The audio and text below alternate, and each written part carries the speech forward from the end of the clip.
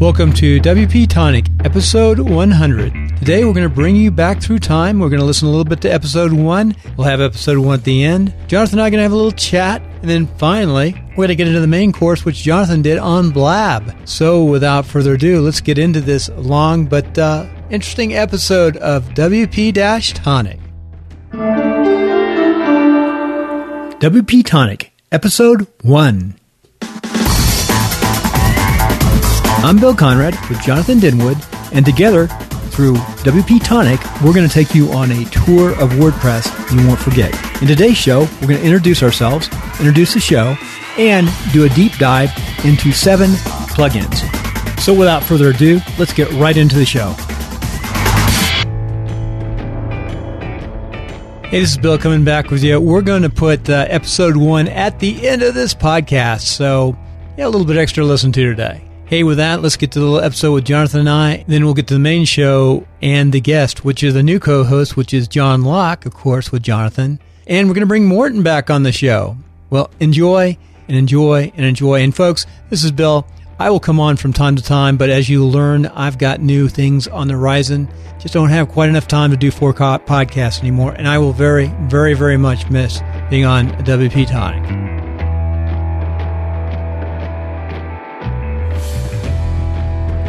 Welcome to WP Tonic, episode 100, episode 100, episode 100, episode 100, episode 100, episode 100. Oh, it sounds like a broken record. Just a little bit. It's like a voice from the past, isn't it? I am back. Hey, folks, so you know what I'm up to. It's episode 100. Actually, after I saw the psych, they said I could go to the police academy. So I'm starting the police academy July 11th, and I'll be working like for 4.5, 5 months straight through without much time to do much podcasting. But I have written a course in the meantime, and this is episode 100. Got Jonathan on. When we started, I knew nothing of WordPress per se, and Jonathan, I don't think you knew a lot about podcasting. What do you think? No, I didn't, Bill. No. Bill persuaded me. We met at a WordPress meetup in Reno, and Bill had just recently moved to Reno, and I was quite heavily involved in the meetup, running it with a couple of other people. And he just came up to me and he said, I've really gone into this podcasting, Jonathan. Have you considered it? And I had before, but I just kind of pushed it to one side, and it was with Bill's encouragement that we started the show, wasn't it, Bill? Yep, it's been a good show. And what I've also learned is working with somebody on a show, you actually do have better chances of producing a better show. And we've made new noteworthy on the real estate show. And then on this show, we've had good numbers and really a good number of really experts in the WordPress community across the world. So it's been really nice to meet all those folks. But I'll tell you what, I've been working hard on WordPress for 2 years. There's a lot to it, isn't there? You say WordPress, it's just a mixture of HTML, CSS, PHP, SQL, and a bit of JavaScript all mixed up in one package, isn't it, Bill? Absolutely, absolutely. It's fun though. Right now, my homework, my study right now is the Beginner's Guide to WordPress Actions and Filters. And this is 2 years later.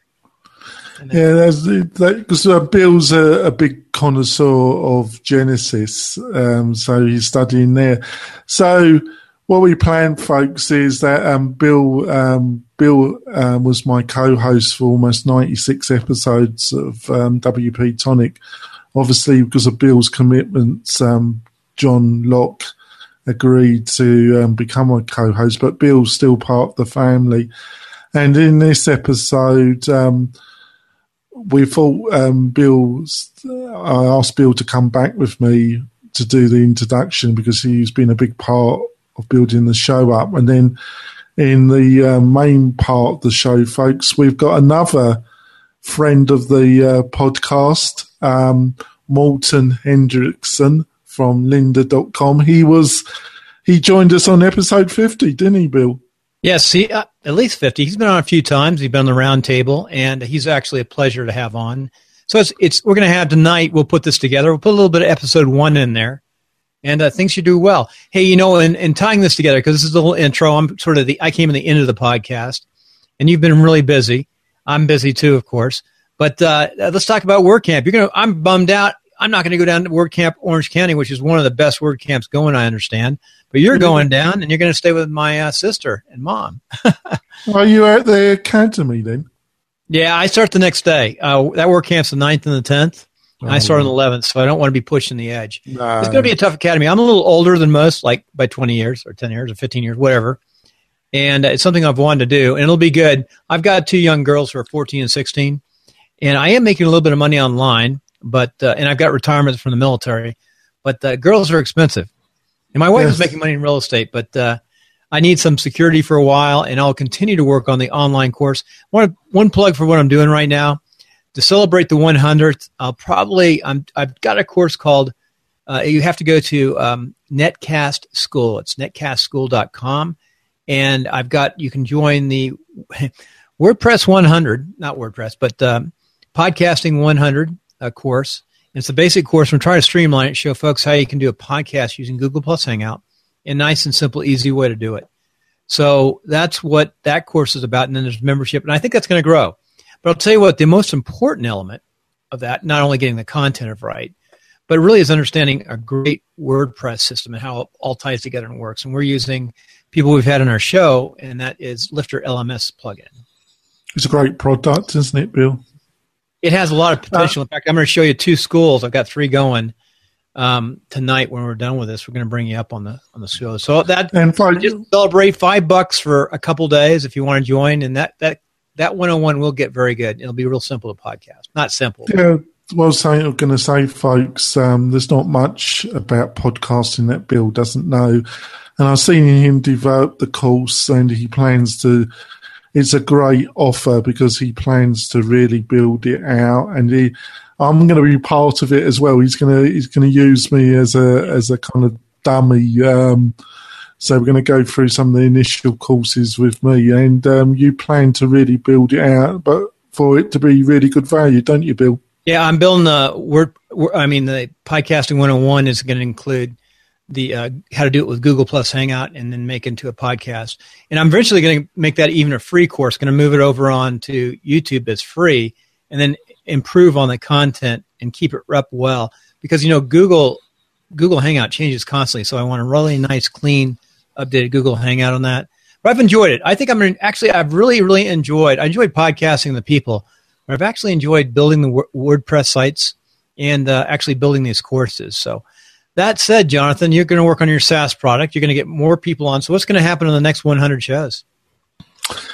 If there's, I think what people don't realise Bill does is there's a lot of work involved in running a podcast. Obviously, I do it, folks, because I like building relationships, because business is really all about relationships, and it helps with the business side of WP Tonic. I hope to get more engagement from the audience, Bill, get people to comment more. That's one of the reasons why I do like Blab, because we do a weekly podcast, which we don't use Blab. We use Google Hangout based on Bill's advice, and he's totally right. At the present moment, it's the most easiest, and it provides the best sound quality. And then on Saturdays, we do a Blab, and if the Blab isn't too bad sound-wise, we also turn that into a podcast. But my main reason to do the Blab, folks, on Saturday, and please do join us, we do it from 10 a.m. to 12 noon Pacific Standard Time, is that people can just listen to us, and then in the second hour, they can ask us questions, come on, and be active with me and John and some of the panel that joins us on the first hour stay with us.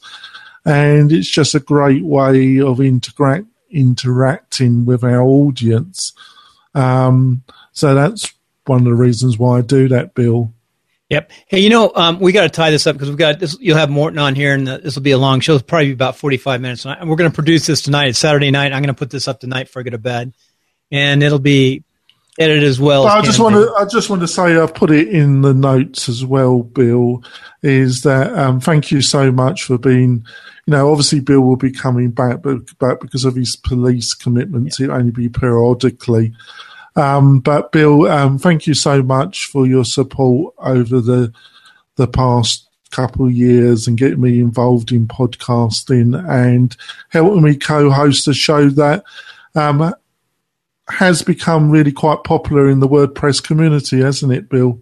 Absolutely. Another thing too is still working on is my wife's a real estate broker. Jonathan and I are working on some real estate projects. You don't know this, Jonathan, but I was working on Facebook quite a bit today. Oh, great. I reworked the sites. that Facebook, there's a lot of good information there online. Oh, yeah. I'm a great believer, folks, because I've got the WordPress business, but I also got a SaaS product in the real estate marketing. And we do a podcast with that. And hopefully Bill, when he gets the academy over, will come on the real estate show more a fair bit, because him and his wife have got over 20 years experience in the real estate industry. In between wars. Yeah. So, Bill, to wrap up this part of the show, is there any of the 96 episodes that we did, Bill, are there any kind of highlights that come to your mind? The two. One is three. I'm going to say three things. One is I'd like to come back on after 2 years and look at the plugins that I actually use. I built a WordPress site today for somebody, and I've got I used to talk about only having like 5 plugins. I must have about 14 plugins now in my standard. It's the quality. It's not. It's actually not the quality of the plugins, and they're good and they're expensive. A third of those I pay big bucks for those licenses. Yeah, and so I'd like to talk about that. So I always like the basic plugin discussions, but the other one I can think of too, other than Morton and all the fun people that have been on the show. I mean, everybody. But when I yodeled a couple times at the start of the show. That is your highlight of 96 episode, Bill. You yodeling. Come on, Bill. There must be. Is there any of the interviews that have stuck in your mind, or is it all merged together? No, they're all really good. I can't pick one person or the other. Morton's. I mean, everyone is good. All of the fine people we've met and the people at WordCamps. It was fun going to WordCamps and people recognize you. That's a blast. That was a blast, wasn't it? People, a couple times. And down in, I'm sure in Orange County, they'll know you down there. Well, they're a hardcore bunch. They're a tough bunch that go to that, Bill. I loved LA. I loved LA and Orange County. I'm going to miss next year, maybe. Yeah, next year. We better wrap this up. But like I say, Bill, thank you for your help with the podcast. I really hope the Police Academy, because of your military experience, I think they're getting a quality candidate. A bit bolshy, but quality. I hope to work in some other areas in communications. After you do patrol time, and in cyber information. This is an amazing platform that we have right here. Hey, Jonathan, with that, let me sign off. But I'll be back on the end of this show, and I don't know if I'll be on during the Academy, but maybe. Who knows? Yeah, see how it goes. But you're always welcome. Okay, thanks, Jonathan. Aloha. Aloha. Okay, folks, we're going to get into the real episode 100 with Morton and John Locke, and of course, Jonathan. I don't actually know where to start on that. It's just such a big. So just do what I do. Just blab. I think everyone who works with WordPress kind of knows that we're moving into this shift when it comes to how WordPress is being operated because of the ever upcoming API that seems to get endlessly pushed into the future. It's like the Mary Celeste. Yeah, it's like pushing Celeste, on the horizon constantly. It's on the high rise, also because of how the web at large is changing in terms of how people use it. And if you look outside of the WordPress island and look at what's happening in the rest of the web world, you'll very quickly see that this idea of API-ification of everything is becoming a very strong trend, simply because the way we interact with anything that connects to the internet now, even today, is fundamentally different from how we connected to the internet just a year ago. And the technologies that are on the horizon that are coming, with or without the WP API, will more drastically change this. The expectations that the internet using public has in terms of how to access information on the internet, whether that be through the web or some other means, has also changed. And we are kind of at this... there's a demarcation line somewhere. It's a little hard to see where it is right now, but somewhere there will be a line that we're crossing where we go from this idea of we build these pages that live on the internet that are dynamically generated by WordPress to a point where people will want to gain access to parts of information on your site, but maybe not the whole site, and then commingle that with other information and make it into something else. It's kind of curious to watch what's happening, because we end up with this very strong divide in terms of how the web is being handled. So we have the traditionalist web approach, which is we still build web pages or websites that are dynamically generated and all that stuff, but they live on the web. And at the same time, we have to build solutions that are accessible without the web, where we, the people who build the content, don't have any control over how it's being displayed on the other end. So the idea is you currently use WordPress to populate a database, then the visitor uses WordPress to access that content, and then you can intervene and put a ton of plugins and a theme in between there to control what it looks like and how it behaves. Whereas in the future, you would use Publish to put content into the database. Then people will choose whether they want to use your theme and your plugins to access that content, or if they just want to come at it from some other angle and pull out just what they need. That is a thing I think a lot about right now. Oh, right. Well, you lost me, Morten. But no, I think I get the drift. Because I think,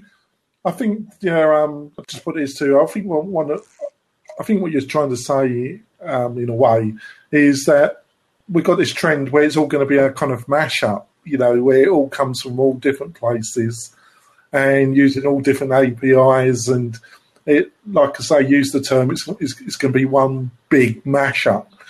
But then you've got the kind of traditional model where it's WordPress, Joomla, I don't know what it is, where you still dynamic web pages, but the reality is it's kind of moving on to this glorified mashup.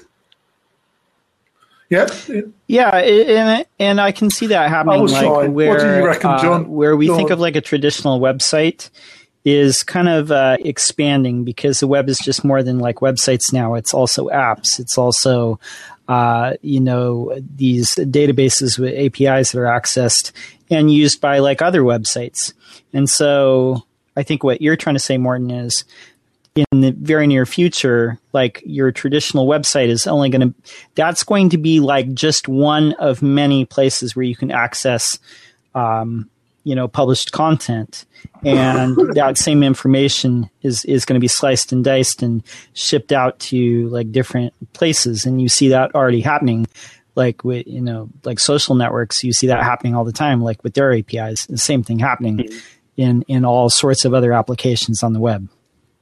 Yeah. And the thing that it's kind of hard to talk about this, because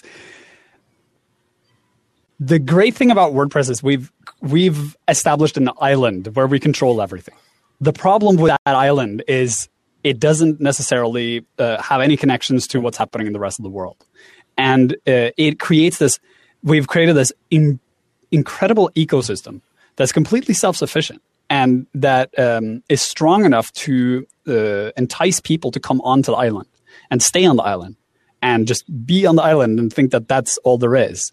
And what I'm starting to see is it's almost like the island is calving off parts of itself, and those parts are going to drift quite far away from the island itself. And we're going to end up seeing this weird fracturing where you, on the one hand, have the people who use WordPress proper the way it is right now, and will continue to do that until the end of time. And then you have the other side of it, which are people who will use WordPress mainly as a means for accessing a database, because it's a simple means for accessing a database. And it'll be interesting to see how this plays out, because the interests of these two groups are vastly different. They're also two very different types of people, because the vast majority of the people who use WordPress, as far as I know, and this is based on zero information and just like random hapstance guessing and stuff like that. What is it called? Educated guessing. I think the majority of people who use WordPress, if you think about using WordPress as publish content through some form of platform that is run on WordPress, I would say the majority of those people most likely only know of WordPress as far as it's a thing I use to publish content. And if you took WordPress away and put something else in their place, they wouldn't necessarily care that happened, because as long as it serves the same function, right? It's just a publishing tool.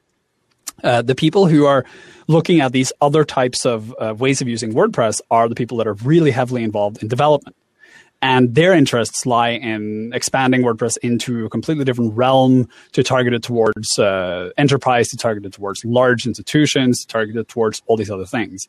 And the interests of those two groups are vastly different, because the people who use WordPress mainly as a publishing tool, their only interest is publishing content and having that content seen. They don't necessarily care how that happens. The only thing they care about is if you take away some functionality that makes it harder for them, and then make it harder for them to publish their content or connect to people, right? So like a lot of people are on WordPress.com, and if WordPress.com made it harder for people to like repost their content or see updates of other people they follow or something like that, that would be a disaster for WordPress.com. But for WordPress self-hosted sites, that functionality does not exist to begin with. So there's nothing to take away there. It's kind of the same where you look at, if you assume that the majority of people who use WordPress use it mainly as a publishing platform, and then you shift focus over towards what should we do to target big business or enterprise solutions, and how do we make that better, that almost invariably will water down the features that the majority of users want to use. So I think earlier this year, or maybe late last year or something, I published this article about how we know nothing about the WordPress user, where I basically state that when we, the people in this room right now who are talking about WordPress, or if you go to a WordCamp, or if you go to a WordPress forum, or if you go to Advanced WordPress on Facebook, or anywhere where people talk in a fairly educated way about WordPress, that is the 1% of the WordPress community. These are the highly, highly involved people who know everything about WordPress, who know how to influence how WordPress evolves, and who knows enough to say, you could literally call them up on the street and say, hey, I'm having an issue with tags that are not showing up properly. And they might be able to rattle off an answer without even looking at the interface. That is the 1%, or maybe the 1% of the 1% of WordPress users. And these are people that make every decision about what is happening to WordPress. And no one is asking the rest of the users, the majority, what they want, because there's no method for us to get in touch with them, or for them to get in touch with us. The assumption being that because WordPress is this open source thing that everyone has just developed, and you put into it what you get out of it, and this is the thing that we all build together. That works fine when it's a tiny little project that 10 people are involved in, but when there's 50 million sites on the web, there are not 50 million contributors. There isn't. There's maybe a percentage of that actually contribute actively in any way. And then I say contribute as in show up at some random event at some point, or ask one question in a forum at some point in time. That would then classify as contributing if you want to make it 1%. So we're making a lot of decisions about all of these people without knowing anything about them. And that's becoming an issue, because whenever I interface with a lot of what would be classified as WordPress users who are not part of this 1% group, and basically anytime a major change happens to WordPress, it is an extremely disruptive thing for the end user, usually because they don't know anything about this change. it hasn't been communicated to them. They don't know to go and look at like the Make blog and read these epic things that get published there all the time. They have no reason to seek out this kind of information. See, John Locke got so bored he left. But like they have no way of knowing, and they have no way of influencing it, and we're not actively doing anything to find out anything about these people at all. There's no effort being made to reach out to the actual end user because it costs money and it takes time and it's an enormous project and it's tedious. And I think what we need in the project as a whole is actually an investment in looking at other people. Like actually like investing in social sciences, do research about WordPress, find out who the real users are and all that kind of stuff. And that might happen. I don't know. But, you know, there's so many pieces to that. We have to figure out how are we going to fund it? Who's going to run it? What is the scope of this project? How does this even come about? So what I proposed was because we have such... because WordPress, the platform, has such an enormous reach across boundaries, across borders, across cultures, across everything, I would imagine the WordPress project would be a tremendous source of data for social scientists. And I propose that we, the community, reach out to social scientists and say, hey, we have a community that you can research that is multicultural, multi-ethnic, multinational, multi-everything, that you can reach and you can look at how they use the internet, how they use the internet to publish things, how they use the internet to connect with each other. There's all this data available. And I think what we can do is reach out to social sciences and say, you should do this. We will give you some sort of access to this information and bake you into our community and allow you to gather data. And what we want out of it is actual data about the people who use this platform so we can develop a better platform. And I hope that we can figure out a way of funding that, either through the foundation or through some sort of, I don't know, project or whatever, but that we can actually gather money and do an effort to find out about the people who use WordPress, to bring it forward the way that people would like it to be.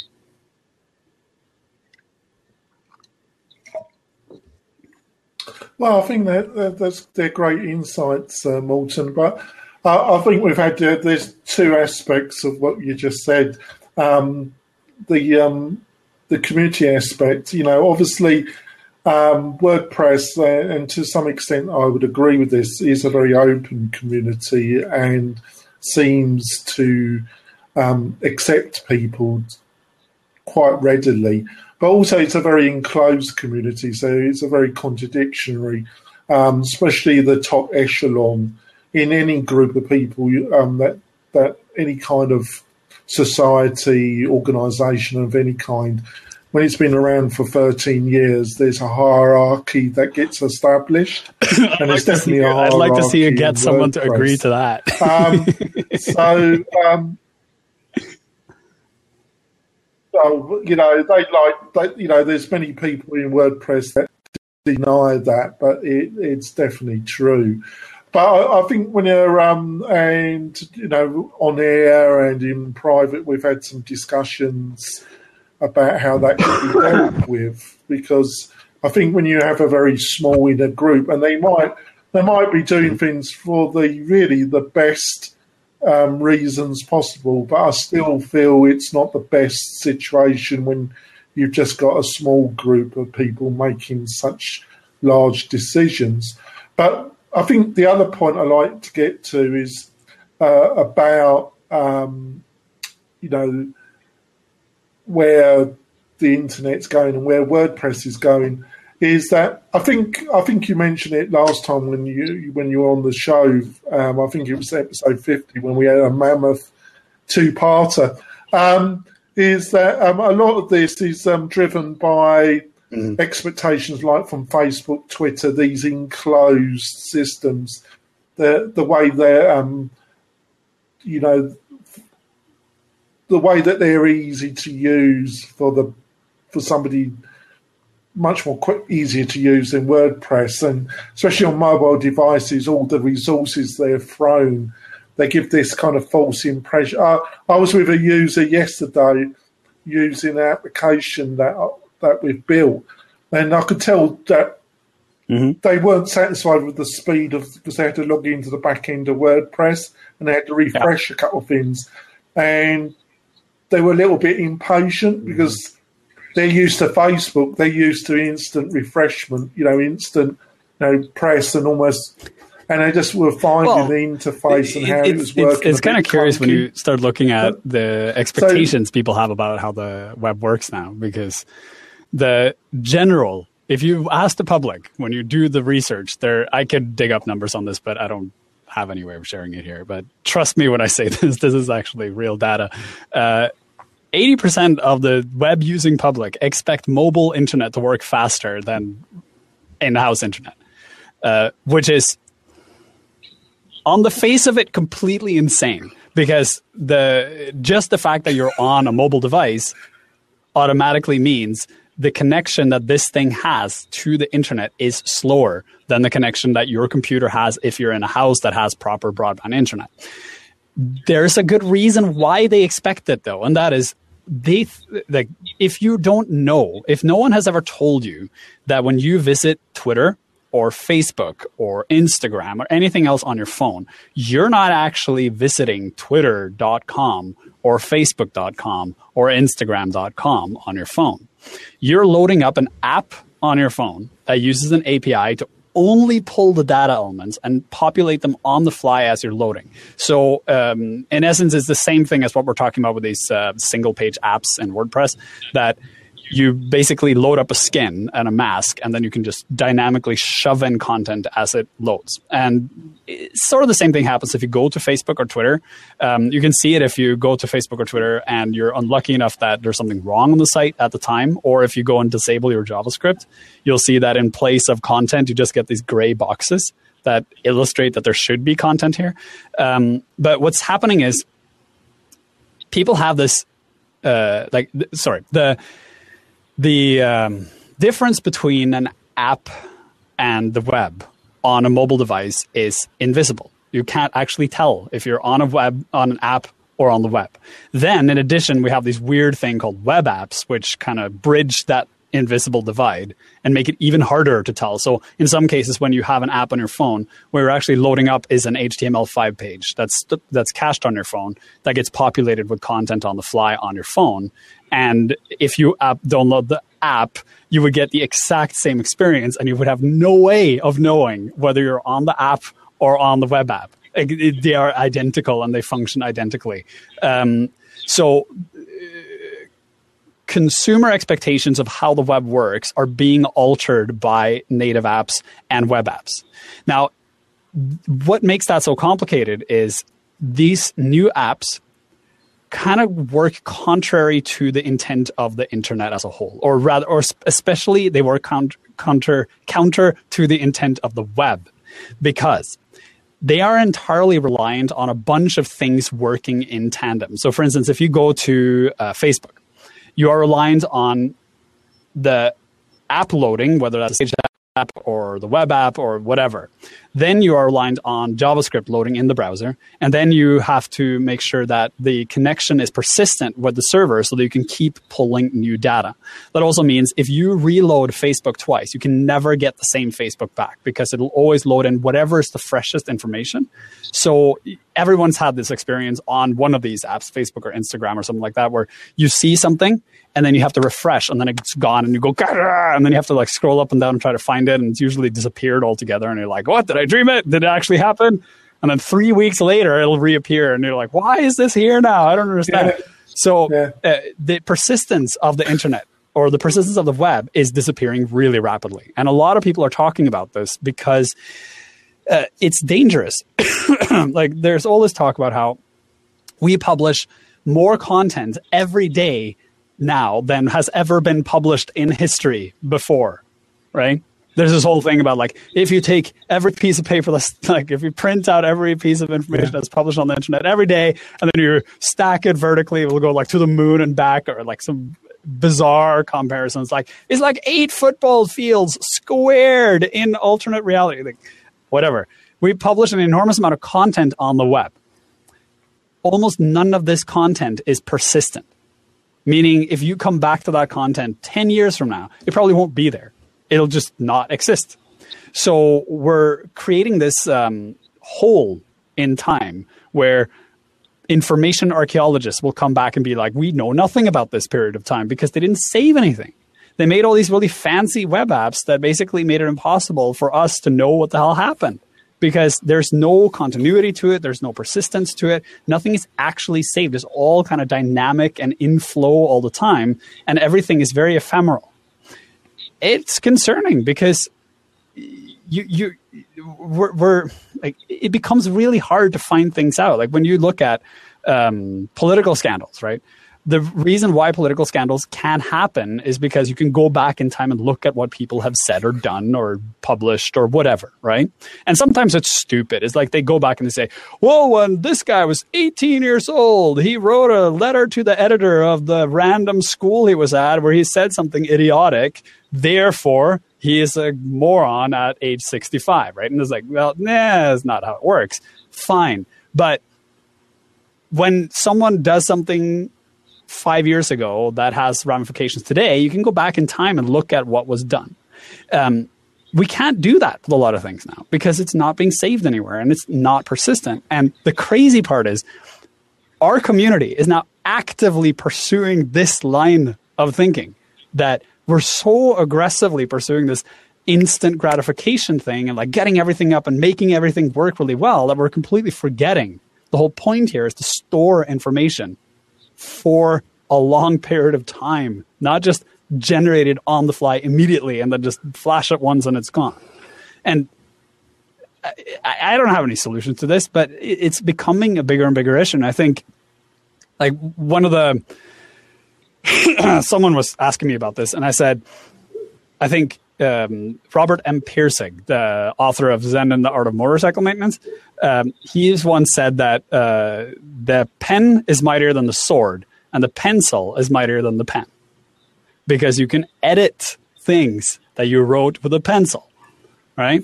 We've literally designed the perpetual pencil with the web.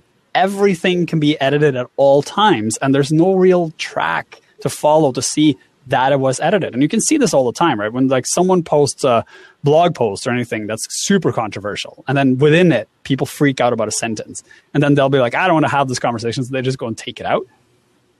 And then it's as if it never happened. And you see it on like Twitter. Someone posts something really offensive on Twitter, and then a ton of people respond to it, and then they remove the offending tweet.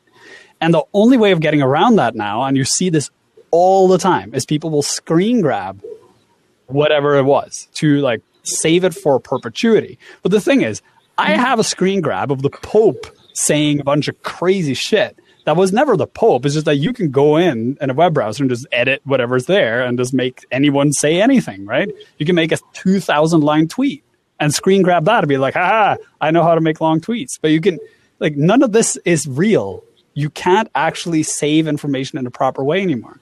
And yeah, Morten, you know, isn't this been, when you were saying that, the classic example was in the Soviet Union where they had photos and as somebody upset they would edit them out of the Joseph photos and they were bumped off. Their image disappeared. Their image disappeared from the Soviet Union. Yeah, sure, but you know, now we've built this in as almost a requirement in our platform, right? The web was designed specifically to allow everyone to share data in such a way that we could collaborate on data and reference existing data in the future. The way we're building it now is I publish something. Sorry. I publish something. Someone can reference that, but they have no way of knowing that reference will ever be accurate because I can just alter it at any time or take it away or move it to some other location. And there's no persistency to the system. So the whole system breaks down. I mean, the number of times I've seen things referenced on the internet where you can't find the original source is staggering. Where you're like, you find an image and you have no way of finding out who it came from because that website is down, right? Or you find a piece of text that references, says like, in this blog, it said, da-da-da, and you go to that blog and it doesn't say that. It says something else, right? That happens constantly, and there's no oversight in the system. Like in publishing, there's an oversight system. So if you make an edit to something you published, you have to explicitly say that this is an edit. Here's what it said. Now it says this. There's persistency. On the web as a whole, there is no such persistency system. The only thing we have is like the Wayback Machine, which is arbitrary and doesn't always work. There's a web archive. There's all these other things, but none of it works properly because it all relies on how we build our sites and how we build single-page applications that are not supported by that. If you go to, what is it, that music service that went belly up last year? Not Spotify, but it was something similar to that. Rdio. Rdio, or like it was something like that. If you go to the web archive and you look that up, there's nothing there. It's just a white page because it's a single-page application. So there's nothing to cache. It just does not exist. It's all Shadow DOM, right? So WordPress is now rapidly moving towards that end of the spectrum, which defeats the purpose of, like, in my opinion, it defeats the ideal of WordPress, which is democratizing publishing, because it takes away persistency and basically just pulls it apart.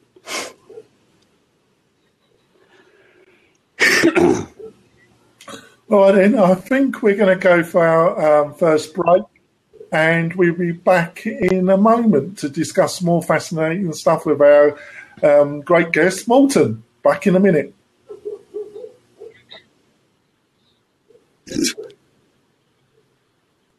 We're coming back, folks. Hopefully, Morten's going to share some more great insights about the internet. There's like stuff happening on the side here. The Wizards join us as there's well. A person, Non-Cassus. I don't know. Yes, there is. Yeah. Angry Super Mario. Yeah, there's a chat room too. Yes. So Non-Cassus says, I guess that's what Google is pushing with AMP. Yep. Yeah, I was going to mention that earlier. I'm sure John has some things to say about this too, about this idea of ownership of content. Sure, and go on, John. Go on. You know, somebody asked that too, like earlier. One of our regular listeners, Christopher, said, "Is WordPress being taken over by the app writers? Is nothing more than a revenue generator?" Well, any company, no matter how benevolent, revenue is always at the root. It's always at the core. And what you described in the last segment, like Morten, it's very like with link rot and with these dynamic single page applications that are just generating like content on the fly. It leads to a situation where it's very much like a Ministry of Information, like situation where nothing is, nothing is really verifiable because it can always be edited.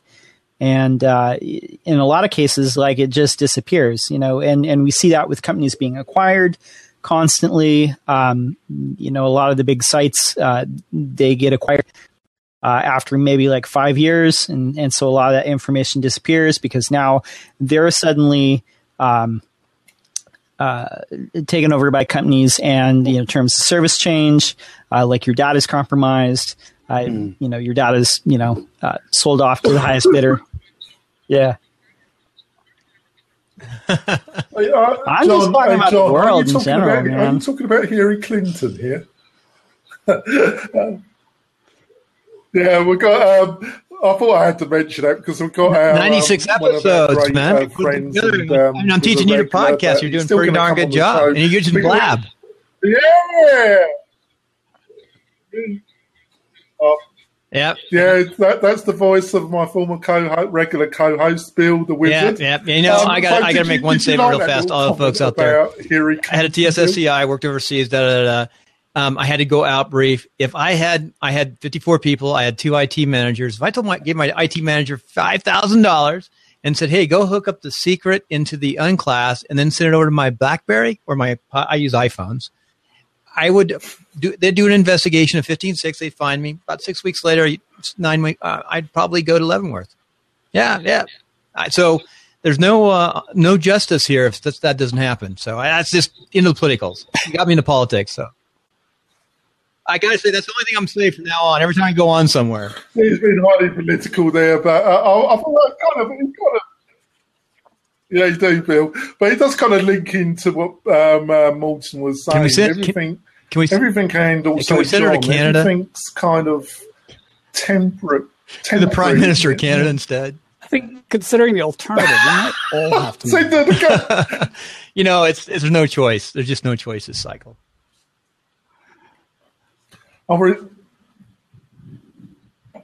Right, so what do you... to get back onto WordPress, Morton, is anything that really caught your eye that you're planning some courses on, or you think, that really you think is really interested in the subworld of WordPress that you've been studying and maybe thinking of it? So right now, that needs a course, this that week needs and the previous more one, information about it. I've been sick most of the time, so you're lucky because now I sound normal. My voice just disappeared last week completely. So I sounded like some sort of weird squeaking door or something. But I've been working on a course about SVGs and how to use SVGs in different ways in different permutations. And there's a section there on how to include them into WordPress themes and mess around with them. And I think SVGs are scalable vector graphics. Can you explain to the audience basically, what SVGs how when you are? work with Adobe Illustrator, you instead of making a pixel graphic, you just draw splines, and then you say, so this line is going to be like 5 pixels thick, and then inside the line is going to be blue, and outside line is going to be red. Well, with SVGs, you can do the same thing in the browser. You basically just provide the browser with this XML document, which is what it is, that has a bunch of points and a bunch of splines. And then you say, so here's a path, and here's another path, and the first path is red, and the other one is orange. And then you basically get the browser to draw the graphics on the fly.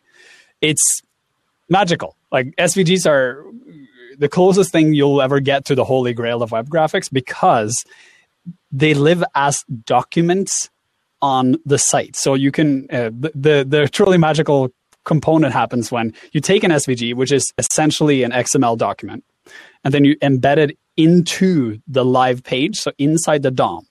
Because once it lives inside the DOM, you can apply JavaScript to it and alter the points. So you can animate any point within the SVG, or you can apply CSS to it and just treat it like any other CSS element. So that means apply colors to the stroke, apply colors to the background or to the fill, and apply any other CSS effect you want. So you can use CSS animations on it, you can use JavaScript animations on it, and you basically have this crazy ability to animate graphics in the browser.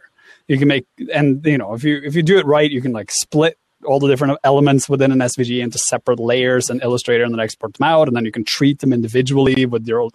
It is mind blowing. The challenge is we're not used to working with SVGs at all. It's a very foreign way of working with graphics because we're used to two types of graphics: are the reference graphics, like regular images that live in a separate file, and then you just say image URL or RC, and then it's over there. So cut a hole, put that thing over there in this hole. Or you work with backgrounds where you just say, here's a box, and in the background of this box, I want you to use this image. And then as a stopgap, we have these icon fonts where we basically say, here's a font. The font type just happens to be a house. So don't read that because it's like a random glyph. Instead, just display the icon as it is. And then we did a bunch of workarounds. Well, SVGs allow us to tell the browser, here are all the instructions you need to draw this vector of a house. And you can use it to any size you want. You can just scale it back, make it huge, make it small. You can apply any color you want. You can make it layered. You can make it multicolored. It has all these tremendous new features that we don't have. But no one's used to using them, which is crazy because SVGs were ratified in W3C in 1999. So this is not new technology. This is like ancient technology that just never came around. So the course is about how to use it. Basically, here's a bunch of things. Let's put them into pages. And then because this is not supported across all browsers, you need to use all this crazy shit to get them to work across all browsers. So it also has like, here's a method and here's how to fix it. Here's another method and how to fix it. And then if we combine these two, we get this other thing. But then you have to use this other thing to fix it. And then here's a command line method you can use to fix it. And then this is the other method you can use to fix it. And then sometimes you can use this. So yeah, it's just convoluted. And I'm trying to unconvolute it in this course.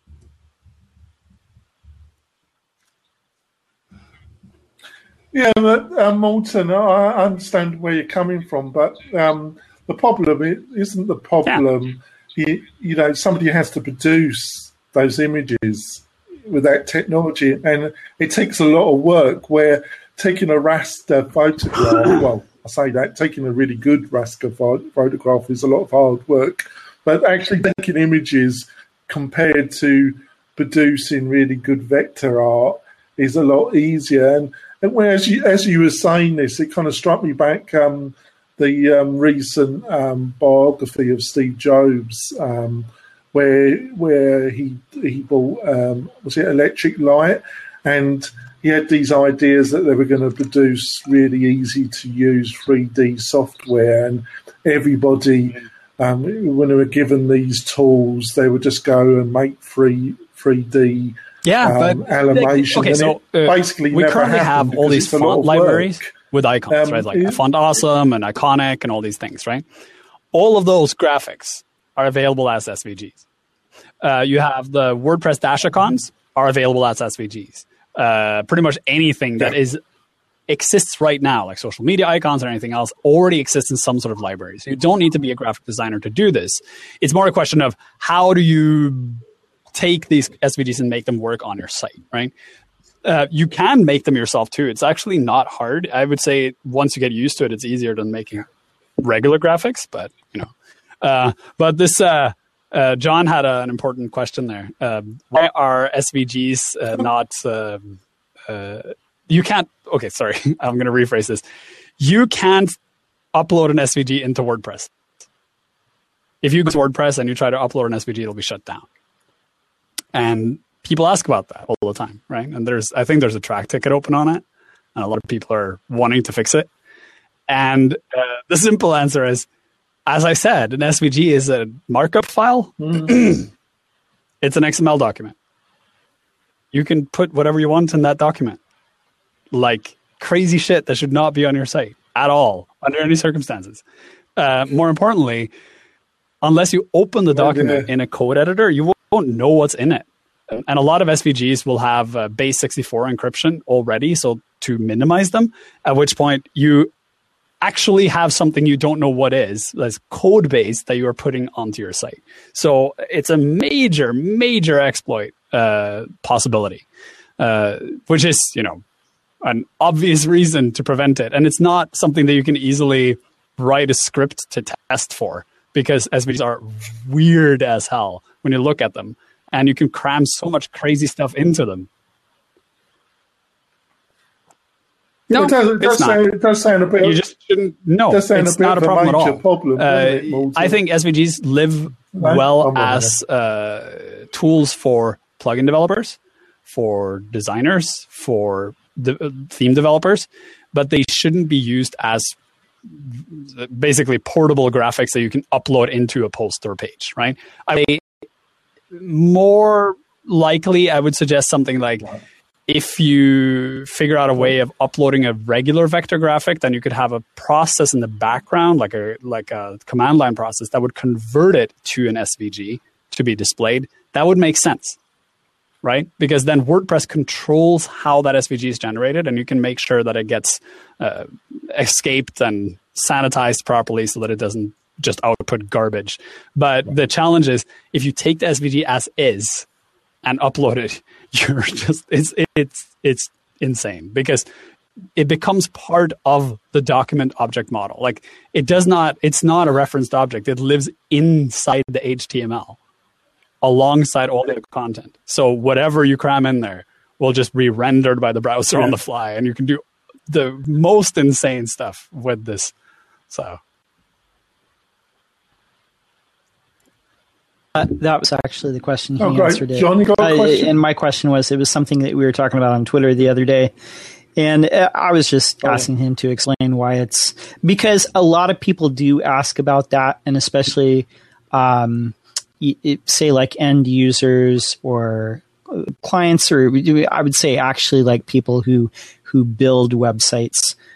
They often ask, or they often want to add the code to be able to upload SVGs directly into the media library, just for easy use. And basically, it was just asking, like, explain why that's a bad idea and why you would like want to inline that, or not just upload them directly into the media library. Yeah, it is a perfectly legitimate desire to want to be able to upload SVGs into WordPress. For the most practical reason I can think is you could ship a theme and then say that you can upload an SVG logo to the theme, right? And the obvious question is, why on earth can't you do this? Like, then you get a properly scalable logo that works every time. Why does it have to be a raster logo? It's stupid, right? But the answer simply is it is a tremendous opportunity for people to do bad shit with your website.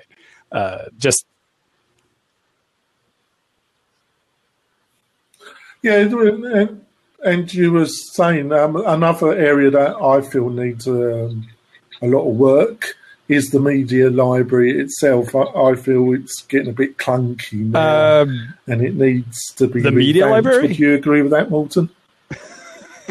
Yes, you should take like a bucket and then put it in the bucket and then the actual media send the bucket library away and then obtain a new bucket and then build a whole new media library. That's what should happen. But, WordPress needs to be backwards compatible to 1847, so that's not going to happen. There's a lot of talk about that too. I mean, I saw a post the other day, I think, on Make about someone saying, this needs rewriting from the ground up. The challenge, like what I've come to realize when I started talking to a lot of core developers, is the biggest challenge with any new feature in WordPress, and I don't think people fully understand this, is no change to WordPress is ever made without providing proper fallback to ancient code. And the basic reason for that is you never want someone to update their WordPress installation and have their site crash because of some old legacy functionality. And the way that would happen is they would use a theme or a plugin or some code that sits somewhere that relies on functionality in WordPress that suddenly doesn't work the way it's supposed to. Now, that said, over the last couple of years, you have actually seen a couple of features been updated in WordPress that cause breaking changes, that where the output of a function has changed so drastically that if you relied on that function, it would no longer work properly. There was like was that the way that meta... No, the term meta, I think, is one of them, where the way that relationships internally between terms got messed up. So they changed that. So if you wrote a plugin that relied on that functionality, you would have to rewrite it. But the only times that so far the core team has been willing to make these breaking changes, if they are very peripheral, so things that rarely happen to begin with, and there are very few plugins or themes that rely on it. But when you're talking about something like the media library, there are a billion, I'm sure, probably a gazillion themes and plugins that do something with the media library. Not just in that it relies on you to be able to upload images, but they use functionality within the media library to do something, or they add functionality to the media library.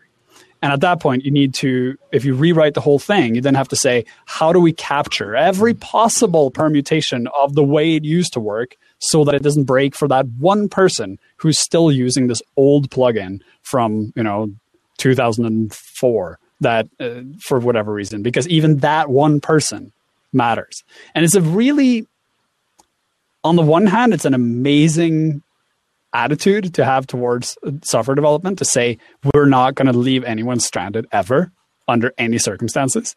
But considering the scale of WordPress and the breadth of reach, it's really dangerous because, well, it's not dangerous, but it's really prohibitive to do things because you really can't get anywhere. You run up against this, but you need backwards compatibility to things. So we can't change it without writing backwards compatibility to it. So in the end, you'll basically end up running two entirely separate media libraries one old one and one new one, which would be insane, right?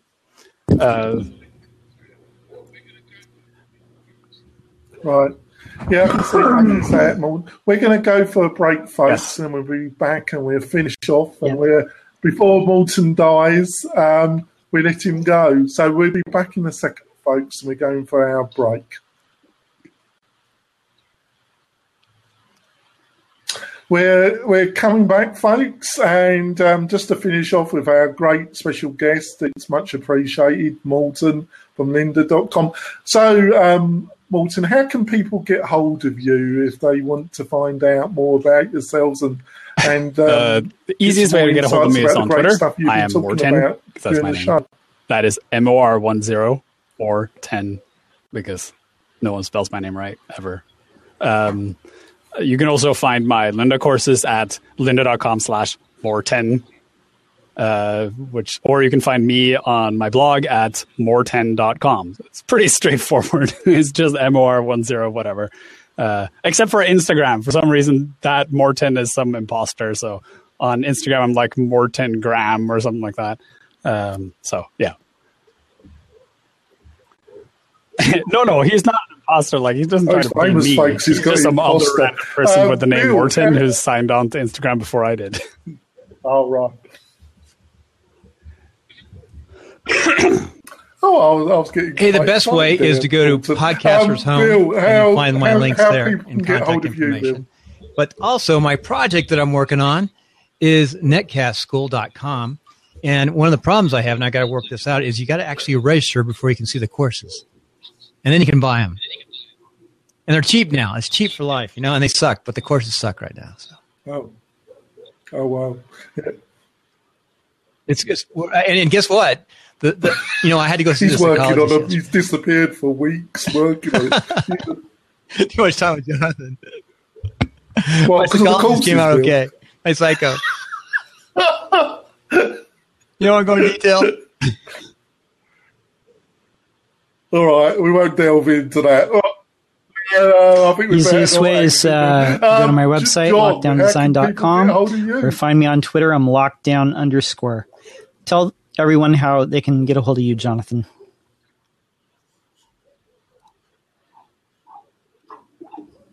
Oh, there I'm quite easy. Just go to the WP Tonic website. Either go to my Twitter feed at Jonathan Denwood, or just email me, folks, at Jonathan at wp-tonic.com, and I always answer my emails. And I love people. And please subscribe to the podcast. You just said, I love people. I love people. Good. I think he does. Pardon, what was that, Morton? Yeah, I love the comments. Feedback's great. But Morton, thank you so much for coming on the show. Morton's not been that well, but he still dragged himself out the semi-deathbed to join us. He's one of our most I'll try to. He's on our panel as well. WordCamp Europe next week, though, so that ain't going to happen. But, where is it? Where's it in Europe? In Vienna. Wow. In Austria.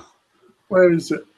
Yeah, I'm looking forward to it. And I have not been in Central Europe yet. So beautiful city. I'll go and practice my awful German. I was going to ask. Severely yelled at by German people for my awful German, which is, I cannot fully express how bad it is. Can you understand Dutch very well when you're... I understand some German. Yeah. It's just I have the worst German teacher, so she completely ruined my ability to speak German, so I did not... you need to have... Well, you're up for thank you for having me. Beautiful city. So thank you so much for joining us, Morton. It's been great stuff. You're one of our favourite guests. And folks, I just want to say something. I don't want to build Morton's ego too much, but Morton is one of these guys that what you see on the internet, and he's a really great guy. What you see on the courses and here is exactly what you get when you meet Morton in person. He's one of the most down-to-earth, genuine people in the WordPress community. And thank you so much for joining us, Morton. I'm gonna go lie down. You can go now, Morton. You can go off and die quietly now. Right, we're going to say goodbye, folks, on the pre-recording. Bye, 100. And there is more. Stay tuned for the old episode 1.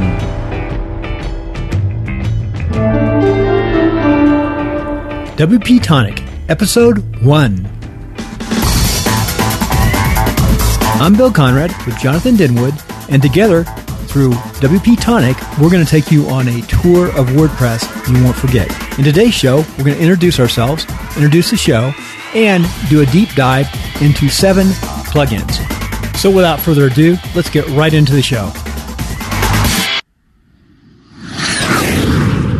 Hi there, Bill. We're going to have fun over the next few months, aren't we? We're going to talk about everything WordPress. Right, and this is going to be just a short intro show so we can get it up on the WordPress site, and then hopefully it'll be the first show on iTunes for us. Yeah, we're going for it, aren't we, Bill? You've got the army, let's do it spirit, which, and I'm the cynical WordPress developer stroke English person, aren't I? Yeah, and Jonathan is really the expert, and I'm the guy working at applying WordPress and how to make it work within my business. Yeah, and it was a great combination because Bill's really into podcasting. I've wanted to do a podcast for over a year. And Bill wants to learn more about how to utilize WordPress for his business, online businesses. So we thought we would combine ourselves together. He would learn more about WordPress and we would do a podcast.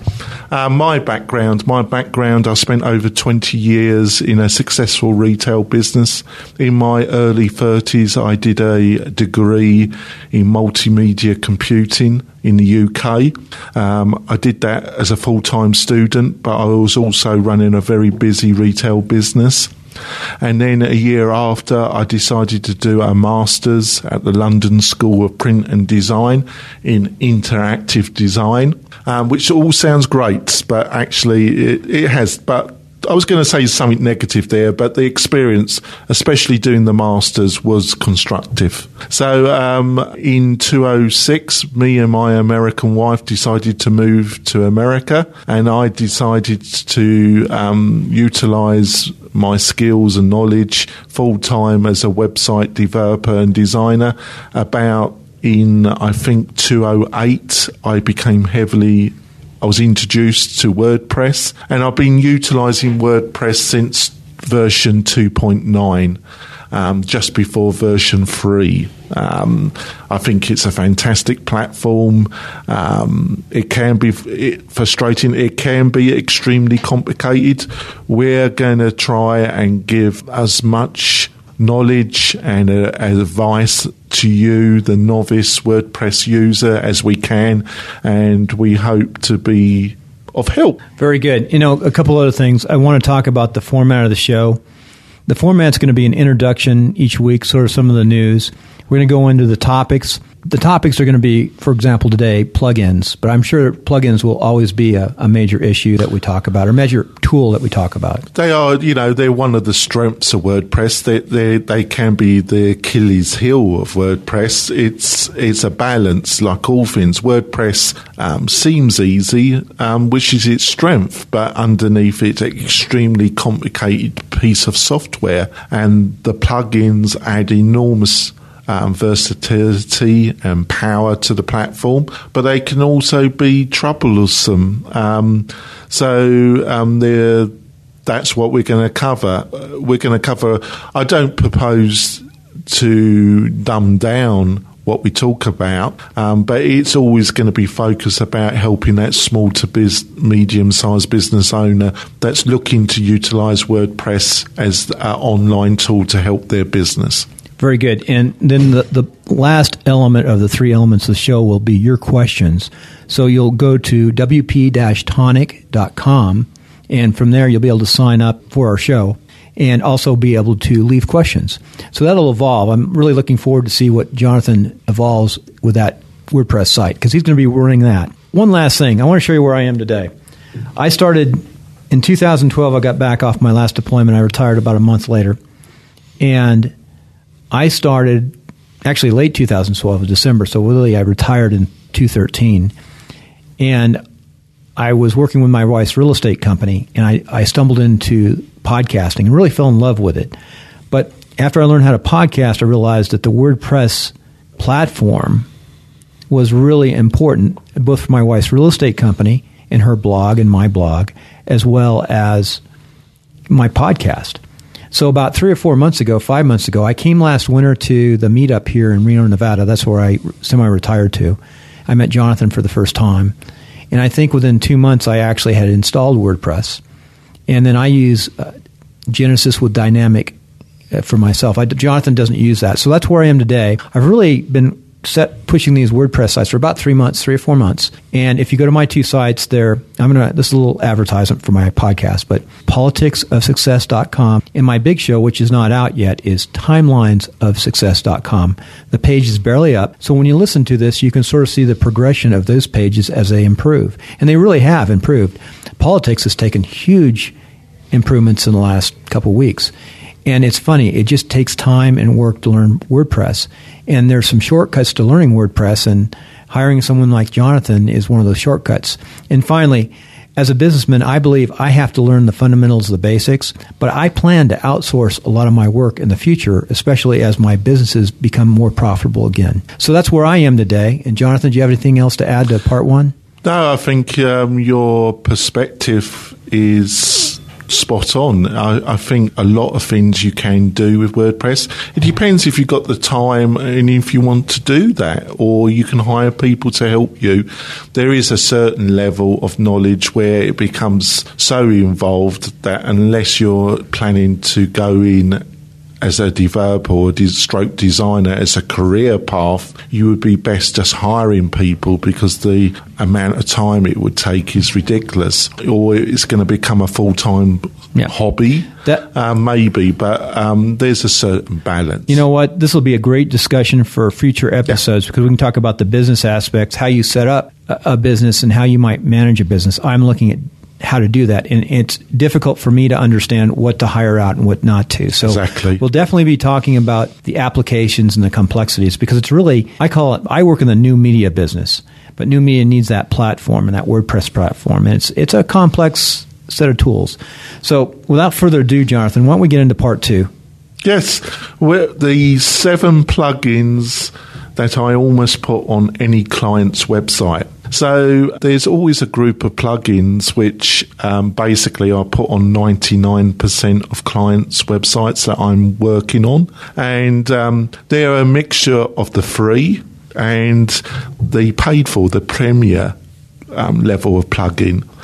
I'm going to start with number 1. Number 1 is a paid-for plugin, a premier plugin, and it's called Gravity Forms. Now, Gravity Forms, I would say, is the kind of Rolls Royce of form-building plugin systems. There are other choices, free, some excellent free choices. But if you have a business website and you have a lot of forms on that website, multiple page forms, various forms, and if you have a reasonable sized website, you normally do have a lot of forms. Utilizing Gravity Forms is going to save you a lot of time and frustration. For a single site website, the price is quite reasonable. For a personal license, which will allow you to utilize the plugin for one website, is $39.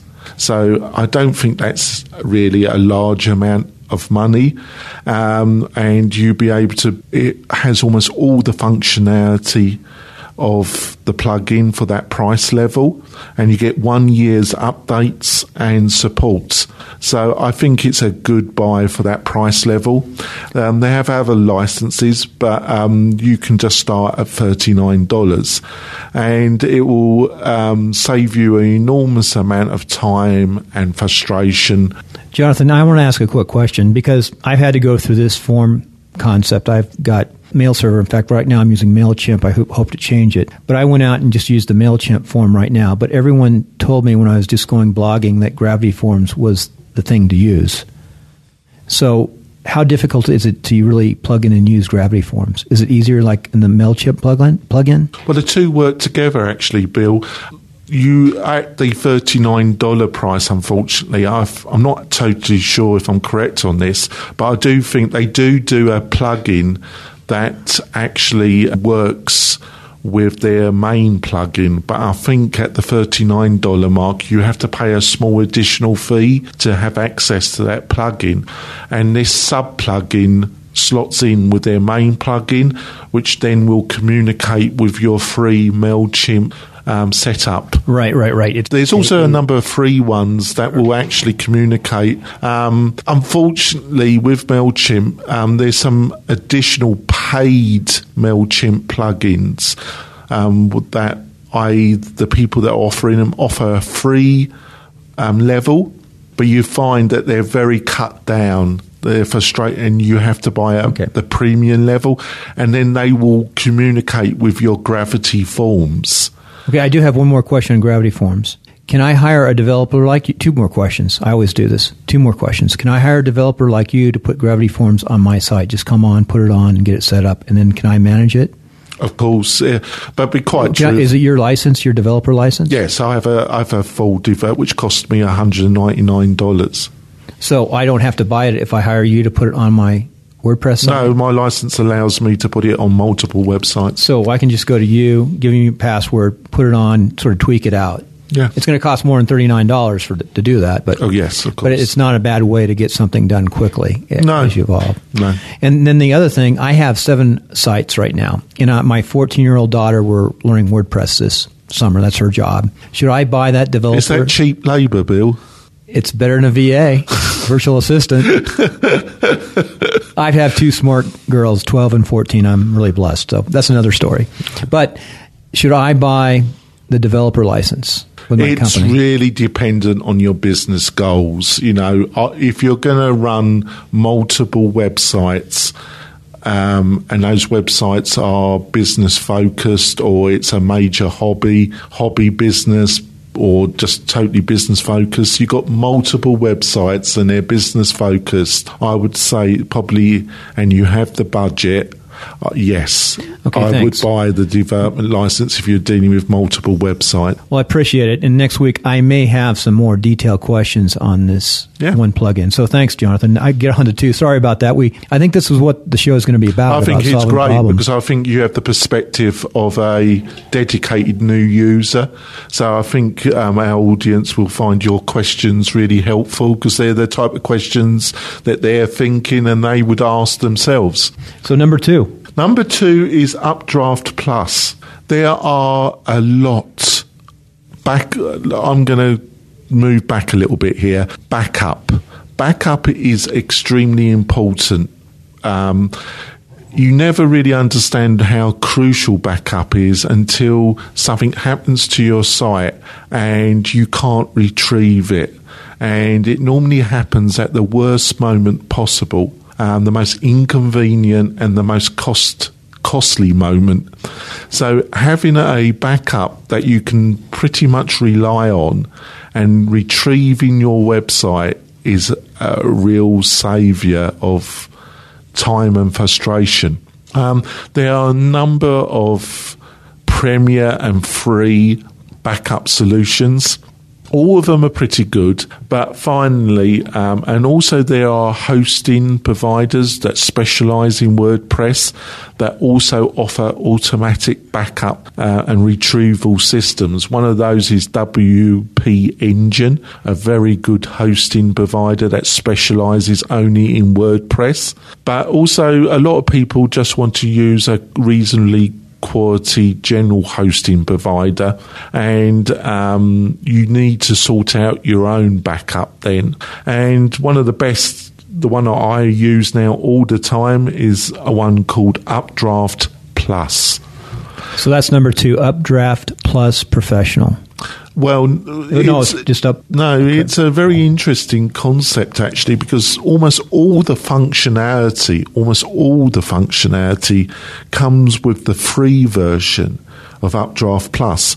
Okay. It's not really cut down at all. So you can just go to WordPress.org, in the plugin search, just put Updraft Plus and download the free version, and it will do the job for you, and a lot of its power is not cut down. It's not one of these free versions where you find almost all the functionality that you really want to use is in the Premier version.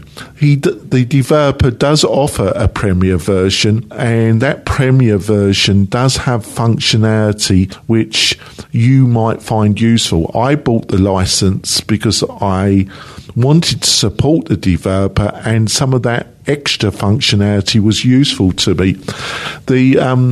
You can buy additional sub-plugins for very, very small amounts from the developer's website, or you can buy a full Premier license, which is only $60, and that gives you access to all the sub-plugins, and I just bought the $60. I also like to point out that the developer offers excellent, and I mean excellent support. Some of the best support I've ever come across from a one-man developer, and I think he's developed a really fantastic product. So for Updraft Plus, where does it actually save the backup? Right. That's an excellent question, Bill. You've got various options. That's one of the nice things about this plugin. You can save it directly to your server that's hosting the site, which I would recommend that you don't. That's the least best option I would suggest. You can save it to a Dropbox folder. I would suggest that's the most easiest and most secure. You can set up a Dropbox for free, and it would give you 2 gigabytes of free space, which is a very large amount of free space. How big is the backup? Well, that depends on your site. Really, that's a very hard one to give a reply to. What's the biggest backups you've seen?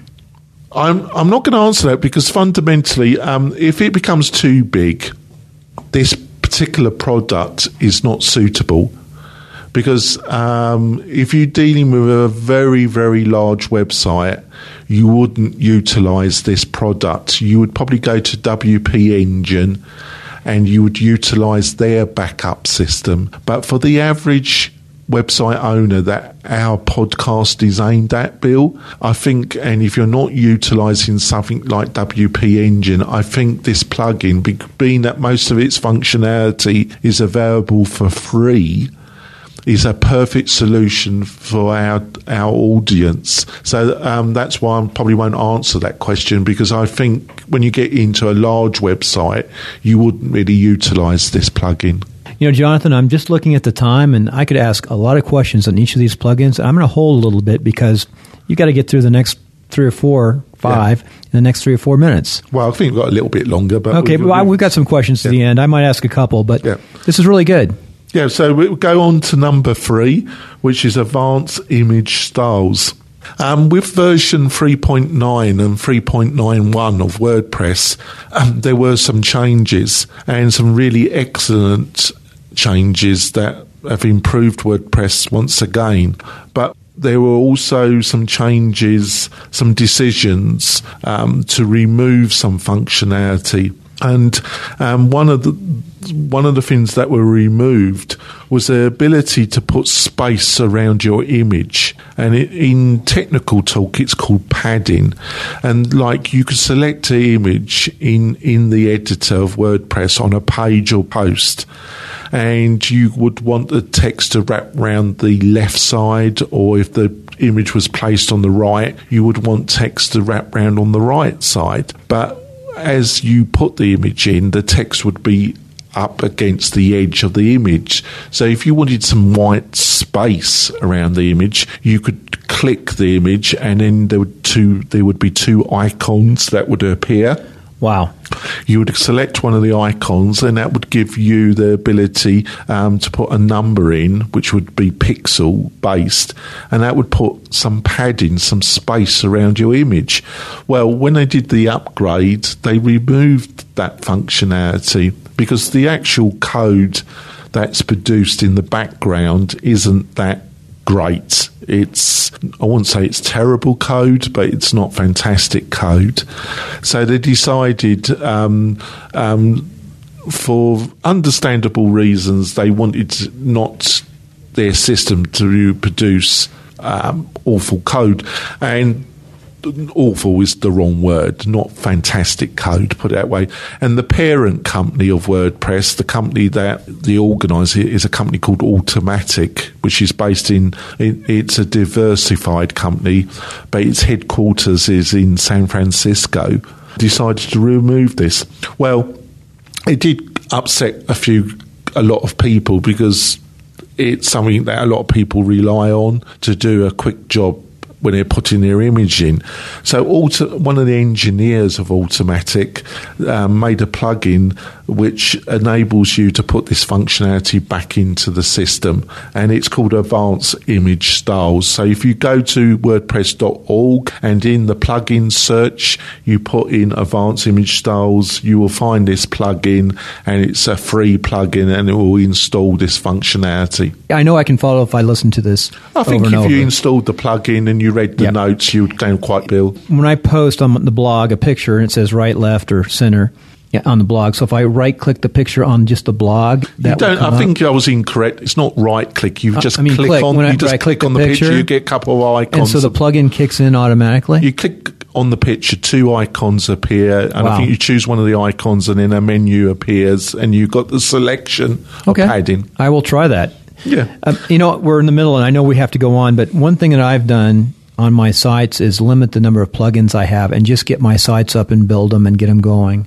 My timelines of success and politics of success, and they're doing okay because I've always been scared about too many plugins crashing my sites or having... It's a difficult question because the average website I deal with, I do end up with about 29 plugins. Wow. How do you ever maintain those and protect them? They don't have a lot of trouble. Most of the clients, I maintain the websites for them. So every month, if there's an upgrade, a security patch, I also upgrade the plugins. It's not quantity, it's quality. That's the issue. But as you do get more plugins, you can get conflict between plugins, but you can't have it both ways because these plugins provide a lot of functionality that would cost you an enormous amount of money if you had to get in a skilled PHP engineering. Right, I understand exactly where I am today. I understand what you're saying. You're getting plugins for free or at very low cost. But, depending on how the plugin is coded, the reputation of the plugin developer, having a lot of plugins can slow down your website. But if they are coded correctly and there's not direct conflict and they observe the recommendations of Automattic when it comes to actually coding a plugin, they shouldn't be a problem. Okay, very good. So we go on to number 4, which is TinyMCE Advanced. With version 3.9, that's one of the main upgrades because basically as the visual editor, WordPress utilizes TinyMCE.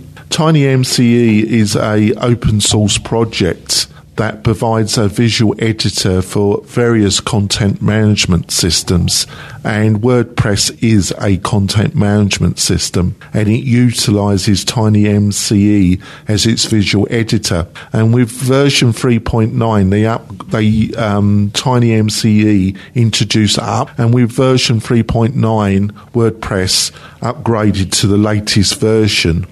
TinyMCE Advanced upgrades the standard version and gives more choices and more functionality.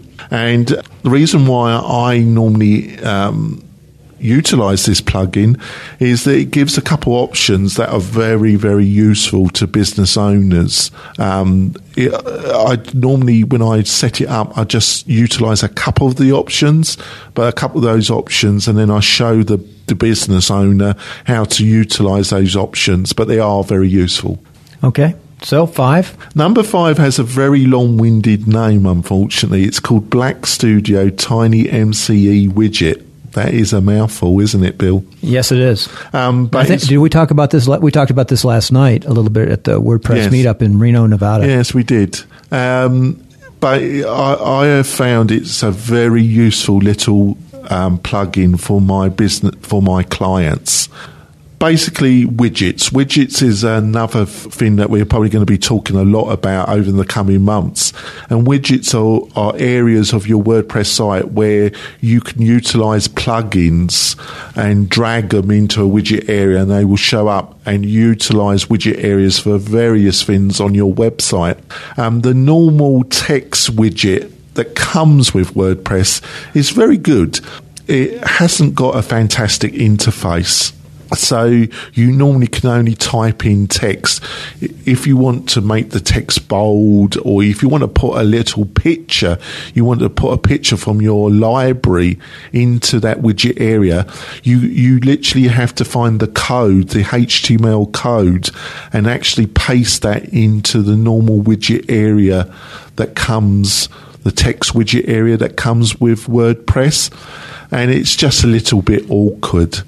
If you install this plugin, you get a similar editor than you get with your normal page and post that's available for your widget areas. It's almost a duplicate, and my clients find it so much easier and so much better, Bill. Yep.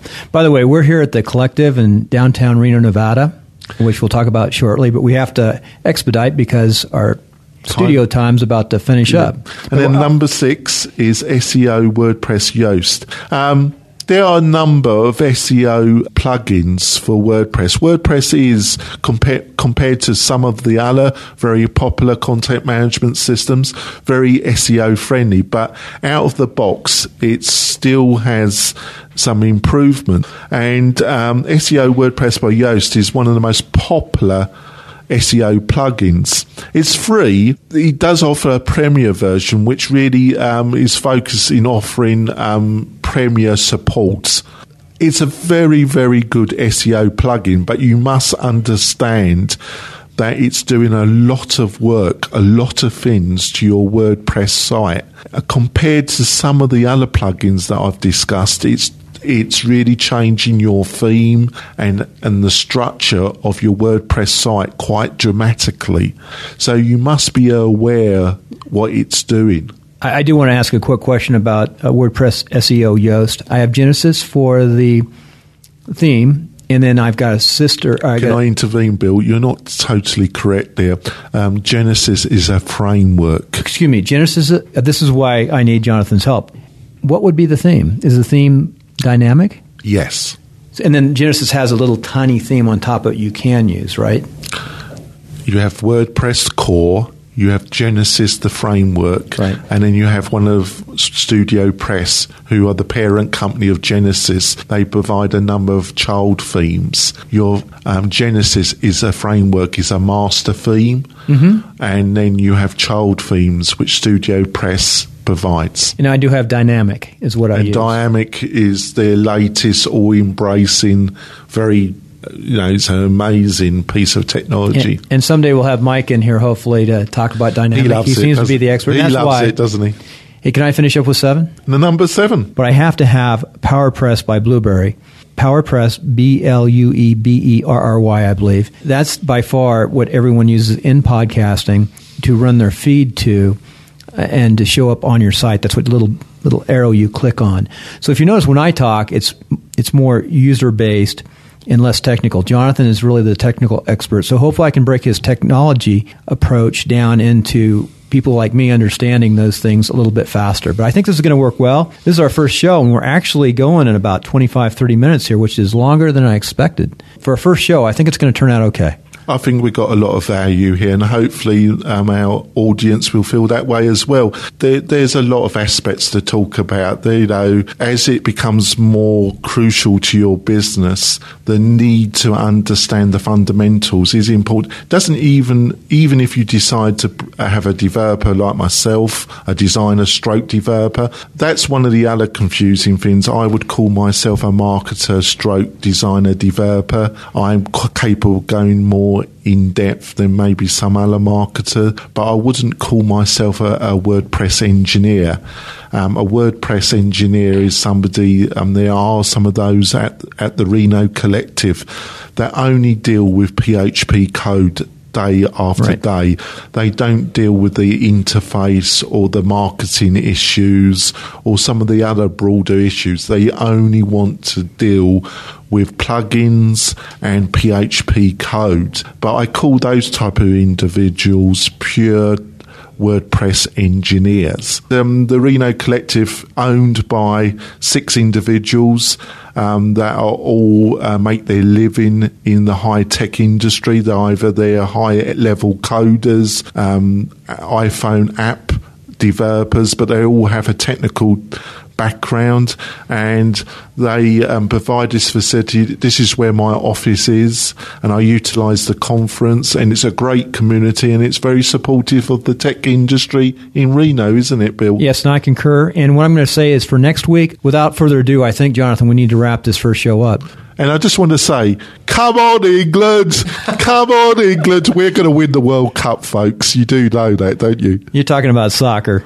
Real football. Our show is going to go international, so when you come and visit Reno, and you're from England, stop in. I just dream about England playing that final against Brazil, and they win, and they got the trophy in their hands. Very good. That's enough. We're going to put this up first. I'm the podcast guy, so I'm running the podcast side. It will go up first as a soft launch on the website when Jonathan finishes the website. Or gets he's only putting slight pressure on me, folks. It's not hard. Jonathan, I'm a newbie. I could get this up like today on my little site. I just love that. I had a client recently said to me, and it's one of the most complicated sites I've ever built. And she turned around to me and she said, "It's only WordPress, Jonathan." And I just smiled back sweetly. And that's what I'm going to do with you, Bill. Smile back.